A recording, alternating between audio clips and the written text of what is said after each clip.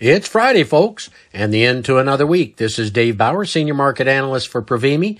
And before we start the weekend, I'll offer some market perspective, recap some pork industry and market highlights, and I'll also list some of the things to think about as we prepare for next week.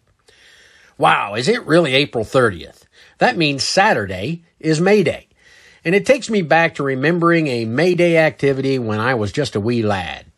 I vaguely remember we pulled up to Grandma's house. My mom was driving, and I was in the back seat, holding a basket of flowers. As we pulled up quietly, my mom said, "When you get out of the car, leave the car door open, sneak up to Grandma's door, and hang the basket on the door handle. Then, ring the doorbell and run back and get in the car." Oh man, was I all over this activity. I had no clue of the significance of the May Day basket, but the thought of ringing the doorbell and dashing back to the car was just my kind of fun. As I got back in the car, I was all keyed up as there were 3 more baskets sitting in the seat next to me.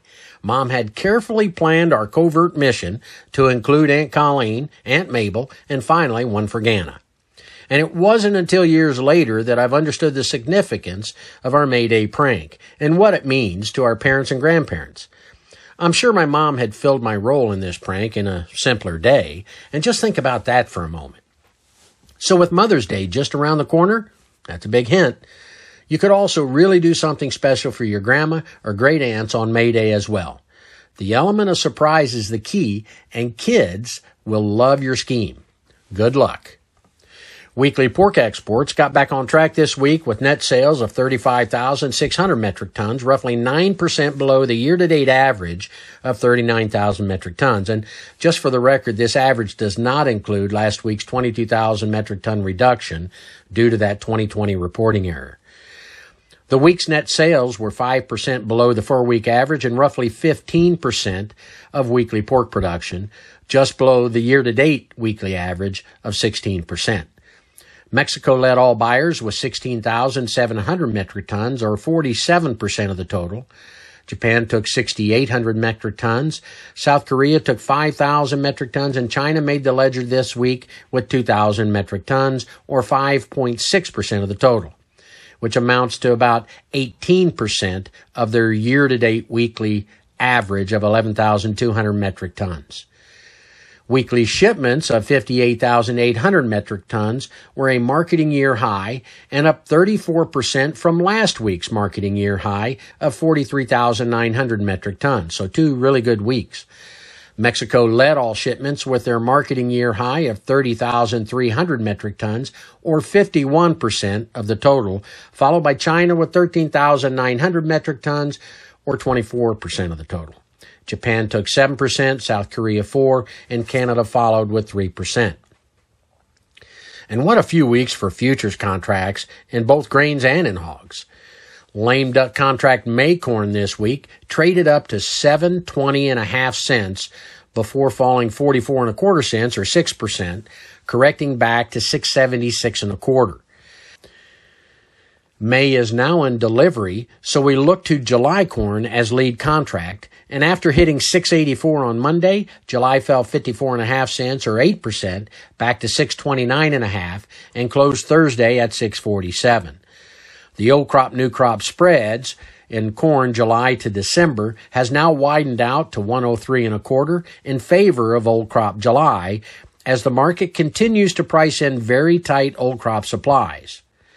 And in the similar spread in beans, settled Thursday at $1.82.5 to July over the November beans, after trading up to $2.04 premium to July back in January.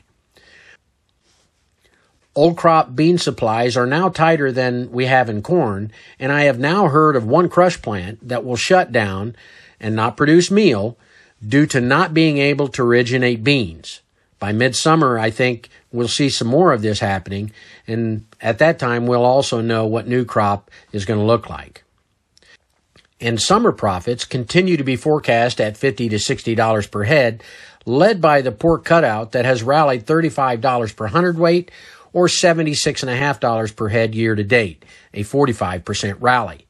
But that's not about to be outdone by the negotiated market, which has clawed out of the depths of the holidays last fall and rallied, get this, $62.75 per hundredweight or $136 per head, a 120% rally year to date. Wow. But pigs placed today come to market in September at a $15 to $20 per head return. And based on the fundamentals of the market, we could see these forward profits improve yet, as demand trends still suggest strong competition between domestic demand and a strong last half 2021 export program that's based on strong Asian demand. So continue to procure forward input needs and average up sales on hogs. These markets demand your focus and full attention. And while risk teams are being proactive on the marketing side, our nutrition and account teams are working diligently with our customers to create the best young pig health today to ensure summer market hogs will reach optimal market weights, yielding the most profit for their business. So work with your nutrition and account teams to learn just where the most effective places are to maximize performance in pursuit of higher returns. Lean on your trusted advisors today to help you think through the best scenarios for your system for tomorrow. These are exciting times for hog producers, and it will pay dividends to be proactive. At Provimi, we strive to give you the information you need to run a more precise pork system.